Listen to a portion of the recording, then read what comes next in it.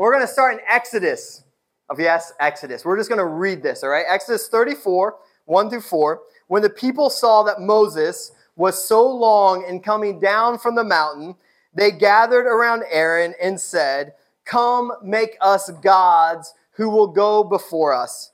As for this fellow Moses who brought us up out of Egypt, we don't know what has happened to him."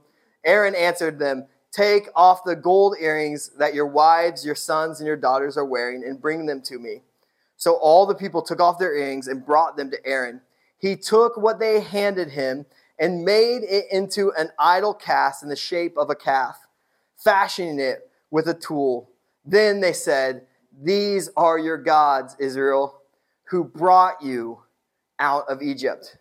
This is a really odd story, am I right? Like if you remember, Exodus story is all about God calling the people out of slavery, out of bondage, and they're experiencing freedom for the first time.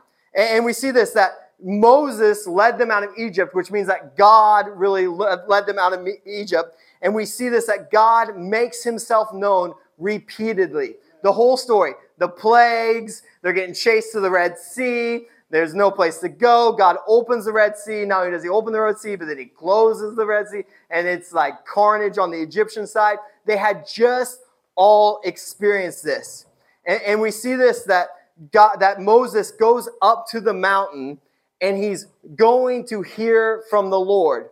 And they're like, "What is taking Moses so long?" Do we ever get that temptation like this? Because it's not Moses taking that long, it's God taking that long. Because Moses went up there just to hear from the Lord, to get the 10 commandments. And so Moses is waiting, and he's waiting for God, and it's taking too long for the Israelites. And so they asked Moses' brother to build this golden calf for them. Now let's skip down because God's going to respond. Exodus 34, 7 through 10. Then the Lord said to Moses, "Go down because your people whom you brought out of Egypt have become corrupt.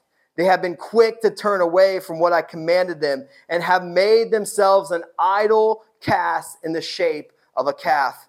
They have bowed down to it and sacrificed to it and have said, 'These are your gods, Israel, who brought you out of Egypt.' I have seen these people," the Lord said to Moses, "and they are stiff-necked people. Now leave me alone so that my anger may burn against them and that I may destroy them. Then I will make you into a great nation." So Moses is on this spiritual high. He's experiencing God up in the mountains. And down below, God is watching as the Israelites plummet into a spiritual low. And God tells Moses, "Hey, I've seen it. And they have seen me over and over and over again. The people have experienced me." And yet here we find ourselves that the people are still fearful in this. They have seen God move over and over again, but fear is still driving their actions and their behaviors. So why do I share this story? If you know, we're in the book of Mark and we're in this series called The Way of Jesus. And what does this have to do with it? Well, I want what emotions maybe have risen up in you as you read this story, that we would actually have compassion on them. Because oftentimes, I think that we read this story, or at least I read this story, and we begin to shake our heads at them. It's like, "You stiff-necked people, what are you thinking? You just saw God do all these things, and yet here you see yourself with hardened hearts, and God's like, 'They're too difficult. Let's just start over because this is crazy,' right?" And we read this and we're like, "Right on, God. I totally agree with you. Amen. Let's do this thing." Because it doesn't make sense. When you read it, you're like, this doesn't make sense that they could be like this. But when we read stories like this, I think it should make us think. Because they say, how could they even do this? How could they make a golden calf? But we better be careful not to throw rocks at a glass house. Because Jesus is going to have something to say about this. And we're going to see it in the way of Jesus. And we're going to see what it means to be followers of Christ. And what I want to press us on is that whenever we read these stories, we don't do a great job of putting ourselves in the shoes of the characters who are going through this, because it changes it. If you ask this question, if I was at my current level of faith and I was an Israelite that went through that, would I be standing against the idol building or would I be going along with it? Because I think sometimes we can say, you know what, I'm way above that. But so often we're stiff-necked, right? So often we're stiff-necked. Because we're going to look at Mark 10. Open your Bibles there. And it's a story of Discipleship 101. Especially if you're a stiff-necked person. Mark 10:17. As Jesus started on his way, a man ran up to him and fell on his knees before him. Good teacher, he asked, what must I do to inherit eternal life? Now, this story shows up in 3 different gospels, all right? So you got the Mark, you got the Gospel of Luke, and you got Matthew's gospel. And so you're going to learn a little bit from each story. So I'm going to dissect each story. I'm going to put it all together, all right? We went through each one, but there's 3 accounts, and there's a few things that we learn about the identity of this man, because identity is going to play a large part of this story. If your life, how you see yourself and how other people see you in particular, really makes your actions look a little different, right? If you view yourself in one way, your actions are going to look a certain way. If you view yourself in another way, your actions are going to look this way, all right? And so identity is a big thing. And we're going to see that he is, number 1, he's rich, okay? This dude is loaded. That's what it means. If you look it up in the Greek, it means he's not a scrub, he's rolling in it, okay?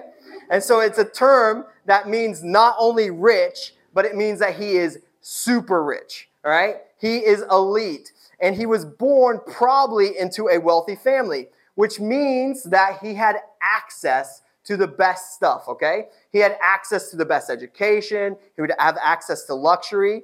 And it's kind of interesting because we actually, in today's world, even if you're not rich, we have more luxuries than he did. But at the time, he was very rich. And so what we see is that he had options.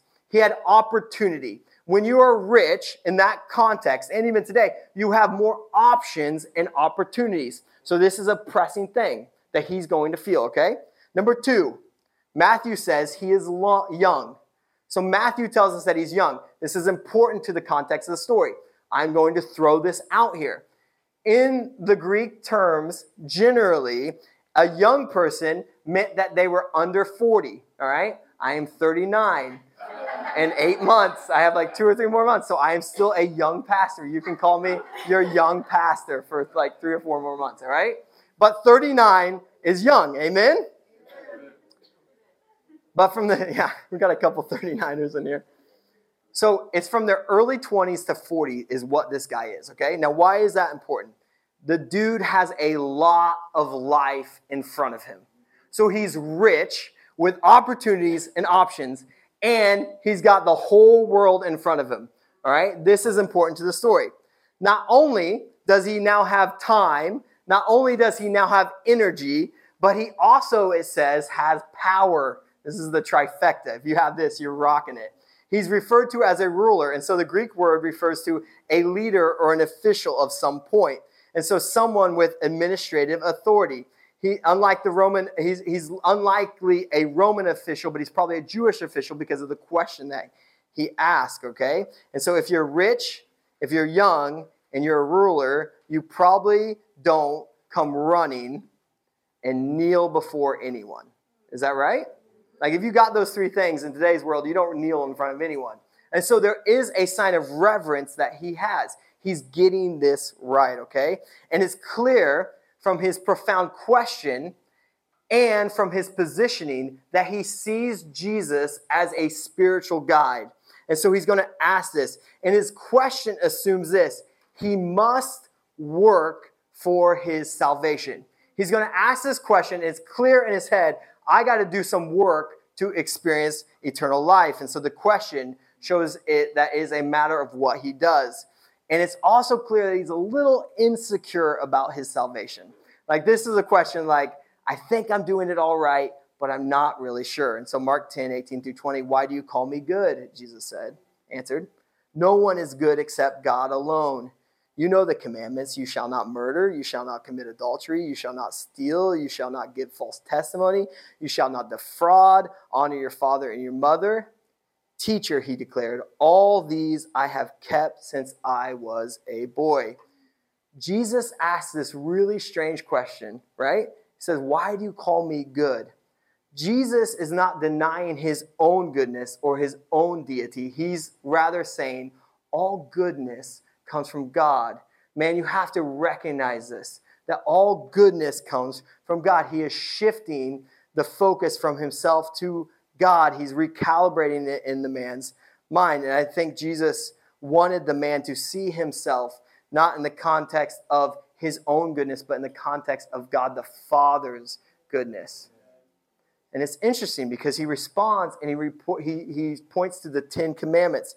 And he focuses on the second half of the commandments.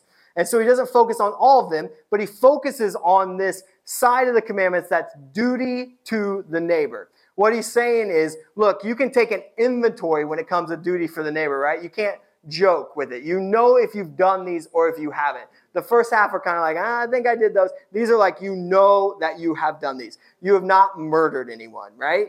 You have not committed fraud, all right? You have honored your mother and your father. He knows this about this. He knows that he has done the stuff that he thinks that it takes to get to eternal life. He firmly believes it.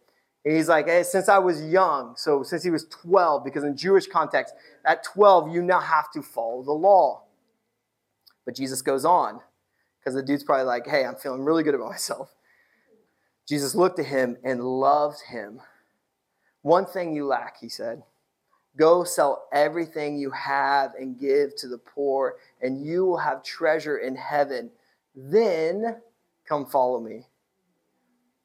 This word here, look, is like a penetrating look, all right? He looks intensely at the man. And there is power in this next statement. Jesus saw beneath the man's religious devotion, and he saw him at his deepest need, and it said Jesus loved him. When you read this line, Jesus loved him, there is no context in it. There's no studying it into a commentary and saying, oh, it actually means this. It means Jesus loved him. And Jesus does the same thing to you. Jesus looks beyond all the stuff that you do, and he looks deeply and intensely into you. And what does he say? He says, I love you. Someone needs to hear that. Take it at face value. Jesus loved the man, and Jesus loves you. And I believe Jesus' next response is because he sees great potential in the man and great possibility in the man's life. Jesus loves the man, and he responds in that love. And he responds in love to do what? To take the man to the next level. All right? Do you ever feel that about yourself? Jesus looks at you. I feel like I'm in this season with this. Like, Jesus, I know you look at me, and I know that you love me. And he sees me also with great potential. He sees all that I can be. And so he calls me to the next level. And I come kicking and screaming and saying, I don't want to. Just love me, Jesus. And take this burden off me. You ever feel that? I didn't know this phenomenon until I became a dad. My job with my kids is this, to see them who they are and to say, I deeply love you. And I need you to know that I love you. Now, I'm going to show you who you really are and the potential that you have. And I'm going to call you to the next level. A good parent does that. A good parent disciplines that way. A good parent calls them out that way. And Jesus is saying, I see this man for who he is. And who he is someone who I deeply love. And here's who you can be. You have done everything right. He's not gonna sugarcoat it. You do the stuff. But here's where I want to take you to the next level. There's great possibility in this man. And he calls him this. All of us are called to this. If you remember, Mark 8:34. No sugarcoating this either. Whoever wants to be my disciple must deny themselves and take up their cross and follow me. This is a hard verse. We can read this verse like we can the people in Israel, and we're going to be like, man, they didn't get it. Or, people need to just take their cross up. And no, this is to you. Whoever wants to be my disciple must deny themselves and take up the cross and follow me. When you read this, Jesus saying, I love you. And because I love you, I'm going to give you eternal life. But I also see potential in you, kingdom potential. And I want to take you to the next level. So Jesus tells him, go sell all your assets and give them to the poor. Again, he's rich, he's young, he's got all the time ahead of him, and he has power. This is a huge, huge ask. Jesus wanted to remove any obstacle blocking him. Any obstacle that's blocking him, any obstacle that's blocking you, Jesus wants to remove it. Because it appears he's lived a good life. But self-righteousness seems to be creeping in at the same time, right? This idea that you can achieve it, probably coupled with a love of money, which, can you blame him? His purpose here is to puncture the man's self-righteousness. And he's like, I'm going to root all that out. And there seems to be an attachment that is taking place that Jesus wants to break him from. Now, I want this to hit home. We just talked about this with the Exodus, the people in Exodus. We can get a little judgmental. We can be like, you guys are hard-hearted, right? And you can look at this man, and we need to relate to him. We need to put ourselves in those shoes. It's not hard for some of us. If you live in America, you're living the rich young ruler's life, right? Put your shoes on there. Put you in your shoes. And he's saying, this is a spiritual problem. This is a spiritual problem. Now, this is not a general rule for discipleship. I'm not saying to go sell all your possessions and give it. I'm not. Jesus speaks to each of you, in the way that you need to hear it. But each of us will have obstacles in the way. And each of us are getting called over and over again by Jesus through the power of the Holy Spirit. He's saying, I love you so much. I see you for who you are. Now, here's what I want you to do to go to the next level, because we all have obstacles that are holding us back. It's a spiritual problem. It's not always money, although it can be. There are times in my life that I have to confess the money problem. Matter of fact, I had lunch with a good friend on Friday, and I had to confess the money problem to me. Sometimes when you're in the pastorate, you start thinking about kids' college and elite soccer and all that stuff, and you start to get a little bit like, all right, how are we going to make this work? And you have to just hand it over. Jesus doesn't want me not to have money. He doesn't want me not to have the things for my kids, but I have to hand it over because it crept into me. I need to do more stuff, and I need to make sure that I have security. Many of us, it's never not being busy. You ever get that? Like many of us, it's like being busy is our thing. It's the obstacle in the way. For some of us, it's an attachment to a person. Right? It could be a spouse, it could be a dating relationship, it could be a future wanting a spouse, right? And so there's an attachment issue that goes on. Some of us, like myself, it's a people-pleasing. We can have people-pleasing as a thing, like I'm running around and just trying to appease everyone. I'm trying to make sure that everyone's good, and God's like, I see you, I love you, now let go of it, because there's an attachment. Some of us, it's job security or image. Thank you, Dana. That's right. Status or power. You can't imagine living your life not knowing what the next paycheck is. Now, I'm not saying go stop your jobs. I'm not saying that. But some of us have to walk into that trust. Some of us is addiction. When things get stressful or hard, we don't go to God. We go to the bottle or to weed, or we go to pornography, or we go to Netflix to completely get away. That's not what we're going to do. All of this give us a skewed perspective of who God is. All of us get a false sense of security in the things that we are attached to. Okay? all of us have things that we go to instead of God.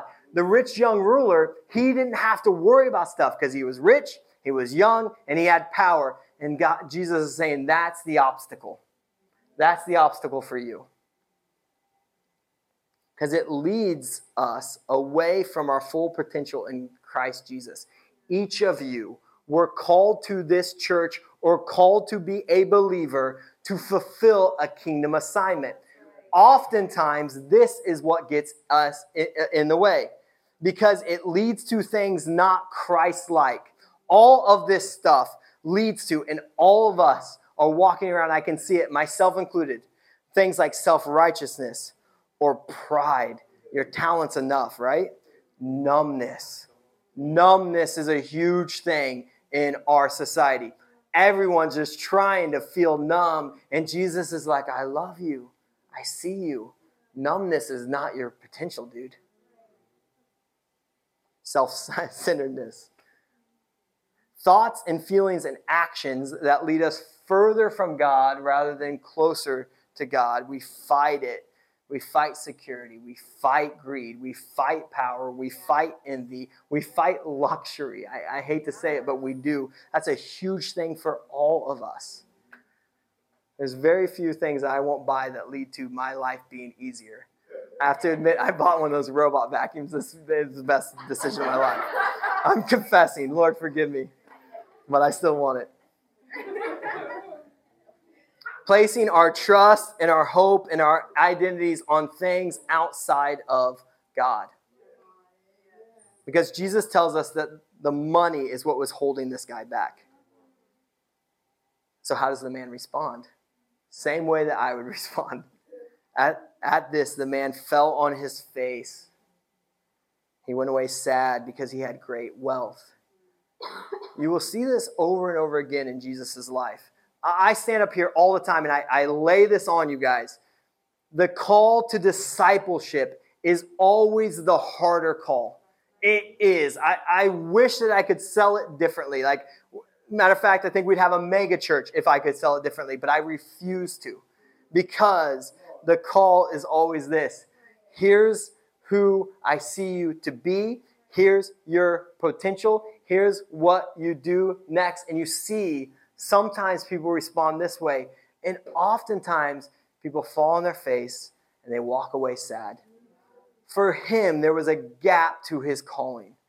To go from rich and young and power to who God really sees him as a disciple of the way.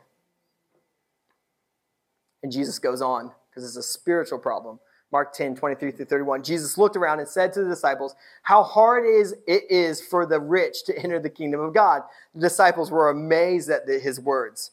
But Jesus said again, children, how hard it is to enter the kingdom of God. It's easier for a camel to go through the eye of a needle than for someone who is rich to enter the kingdom of God.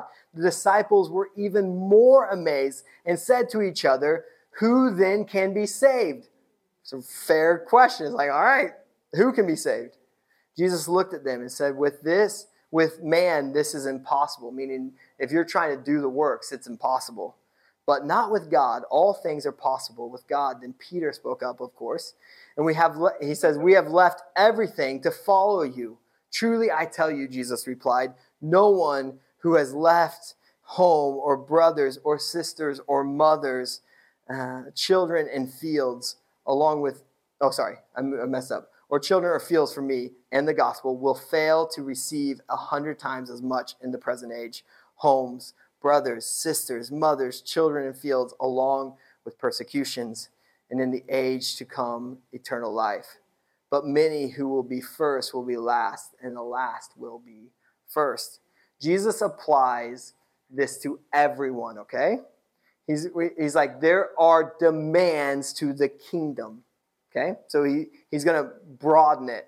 And he exposes the danger of anyone trusting in riches or security. There's actually danger in kingdom math. Notice Jesus doesn't say it's impossible for the rich to enter. He's not saying that. He's saying it's hard because the stuff here feels so good, or the stuff here feels so secure, or the stuff here feels so like permanent, doesn't it? Like no matter how hard you try, it still feels permanent. And the disciples were perplexed by this because Jesus is talking about countercultural. In Jewish context, it was the favor of the Lord if you were rich, right? So he's like, no, this is the favor of the Lord for those who are rich. And Jesus is saying, no, God sees the heart. God always sees the heart. He brings clarity to all this because he broadens the scope. He's like, it's hard for the rich to enter the kingdom of God. And then he says it again, but he says, it's really hard for everyone to enter the kingdom of God. It's a challenge for everyone. All of us are going to have obstacle after obstacle after obstacle in our way that will either bring us closer to God or further away from God. And he's saying that's what he's saying here. That's the fight of the disciple. This is the call that each of you have on your life, is that you have choice after choice of moving closer to God or moving further away from God. But remember that Jesus says, I love you. I always have loved you, and I see who you can fully be. Because if you really have denied yourself, everyone in this room who has done it over time will know that it's so much better. He uses this expression. He's like, it's easier for a camel, the largest animal in the region at that time, to enter through a common sewing needle, the smallest opening that you can think of. He's being a little facetious here. He's being funny. Than for a rich man who trusts in his riches to enter the kingdom of God. And they're like, who can be saved? Because a camel is not going through an eye of the needle ever. The math does not add up. People cannot achieve your salvation. There are no God points. You cannot achieve your salvation. But through God, you can receive salvation. The rich young ruler couldn't go through enough efforts, but salvation is possible. And so Jesus responds to his followers, and he's like, cast aside everything. Cast aside everything that would make you self-righteous. Cast away every obstacle that doesn't make you look more like Jesus. Cast it away. Get rid of it. Because Jesus graciously assures his disciples, and thus us, that anyone who denies themselves for the sake of the gospel will receive it even more in the present age and in the future. Now, here's the thing I want to share, because this is a common thing. This is a common thing that's happening in our culture. Unattaching from things is a thing. New Age thought would be here. There's meditation thought, right? There's like going on yoga retreats or whatever it is. This is a common thing, to unattach yourself from stuff. The minimalist life. My wife and I, we fight all the time to unattach ourselves from stuff. Like it is an active thing that we have to do. Now, unattaching yourself is different than what Jesus is saying. Because Jesus is saying you unattach yourself to attach to me. Because that's the only way to salvation. You can get into emptying everything. You can live off of a bowl and some rice and beans the rest of your life. But if you unattach from all the worldly things, but don't attach yourself to Jesus, it does not matter. This is our call. We unattach ourselves to attach ourselves to Jesus. I want to end here. Ben, you can come up. 1 John 2:15. Do not love the world or anything in the world. If anyone loves the world, love for the Father is not in them. Whew. For everything in the world, the lust of the flesh, the lust of the eyes, and the pride of life comes not from the Father, but from the world. The world and its desires will pass away. But whoever does the will of the Father, the will of God, lives forever. Do not pursue the temporal things. Don't do it. When you have a heavenly mindset, God's will is what you do.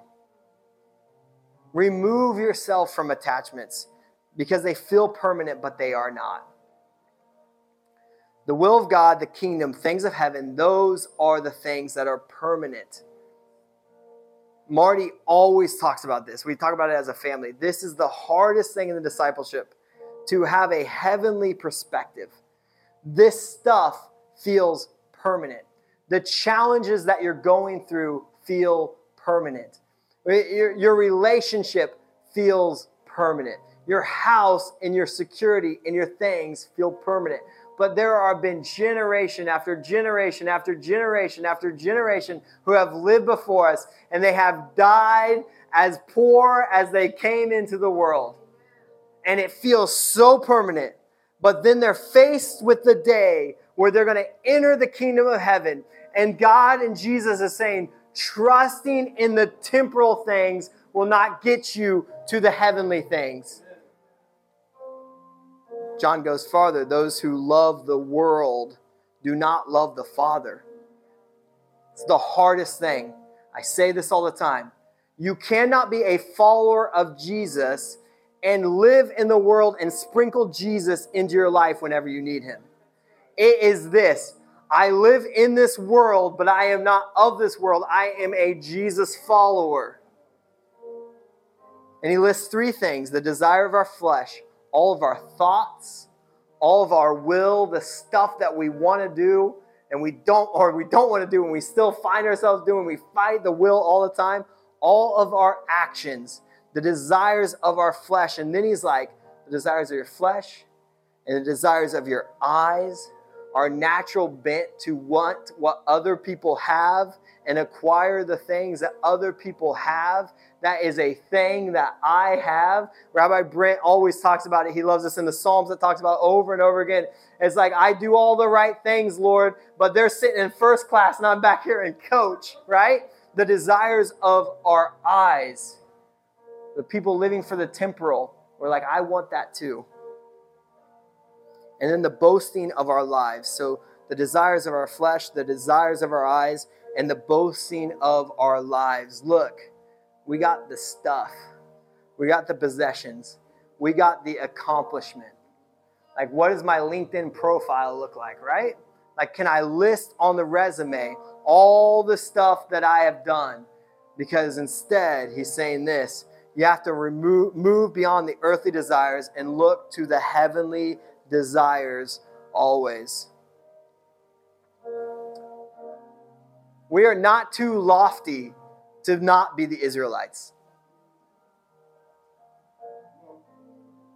We look at them and we say, man, how could they do that?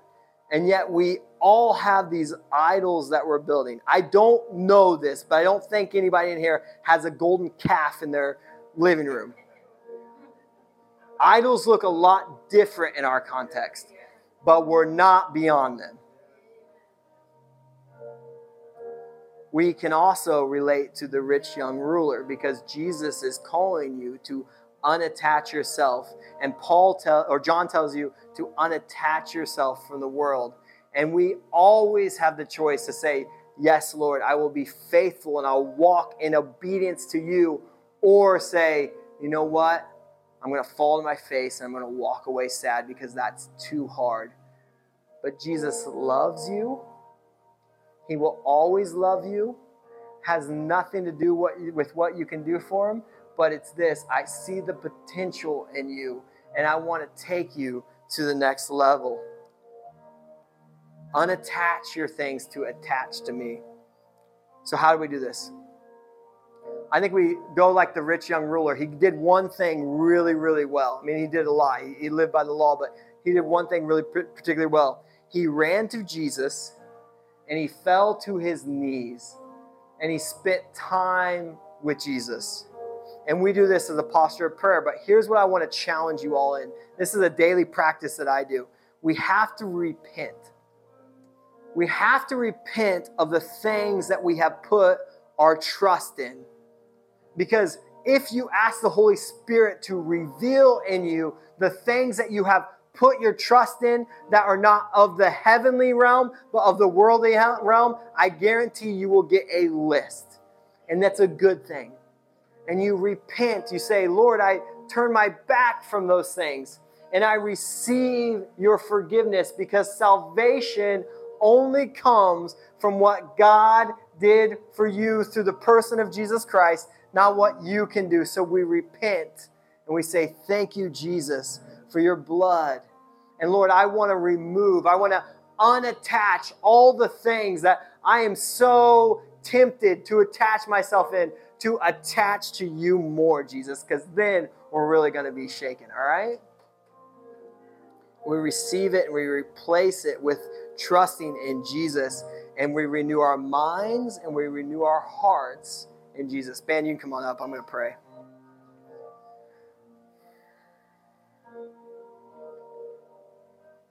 Just everyone bow their heads. I'd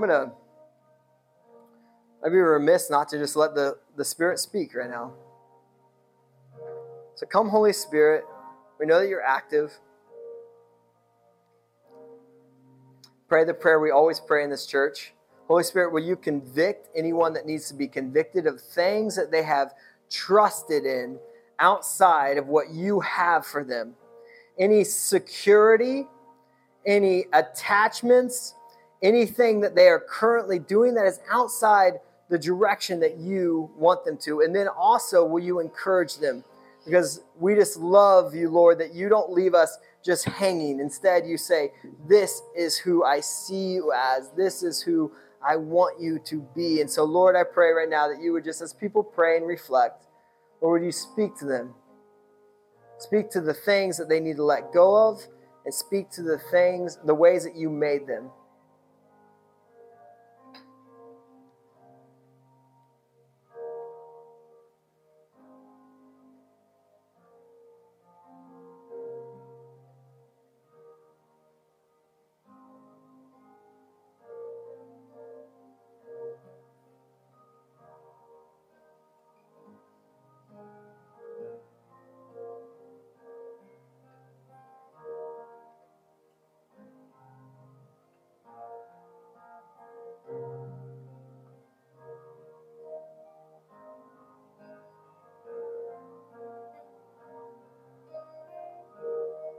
And then, Lord, the man was faced with this decision to weigh all the things that you're telling him to move from, to follow you. The question was, are you worthy?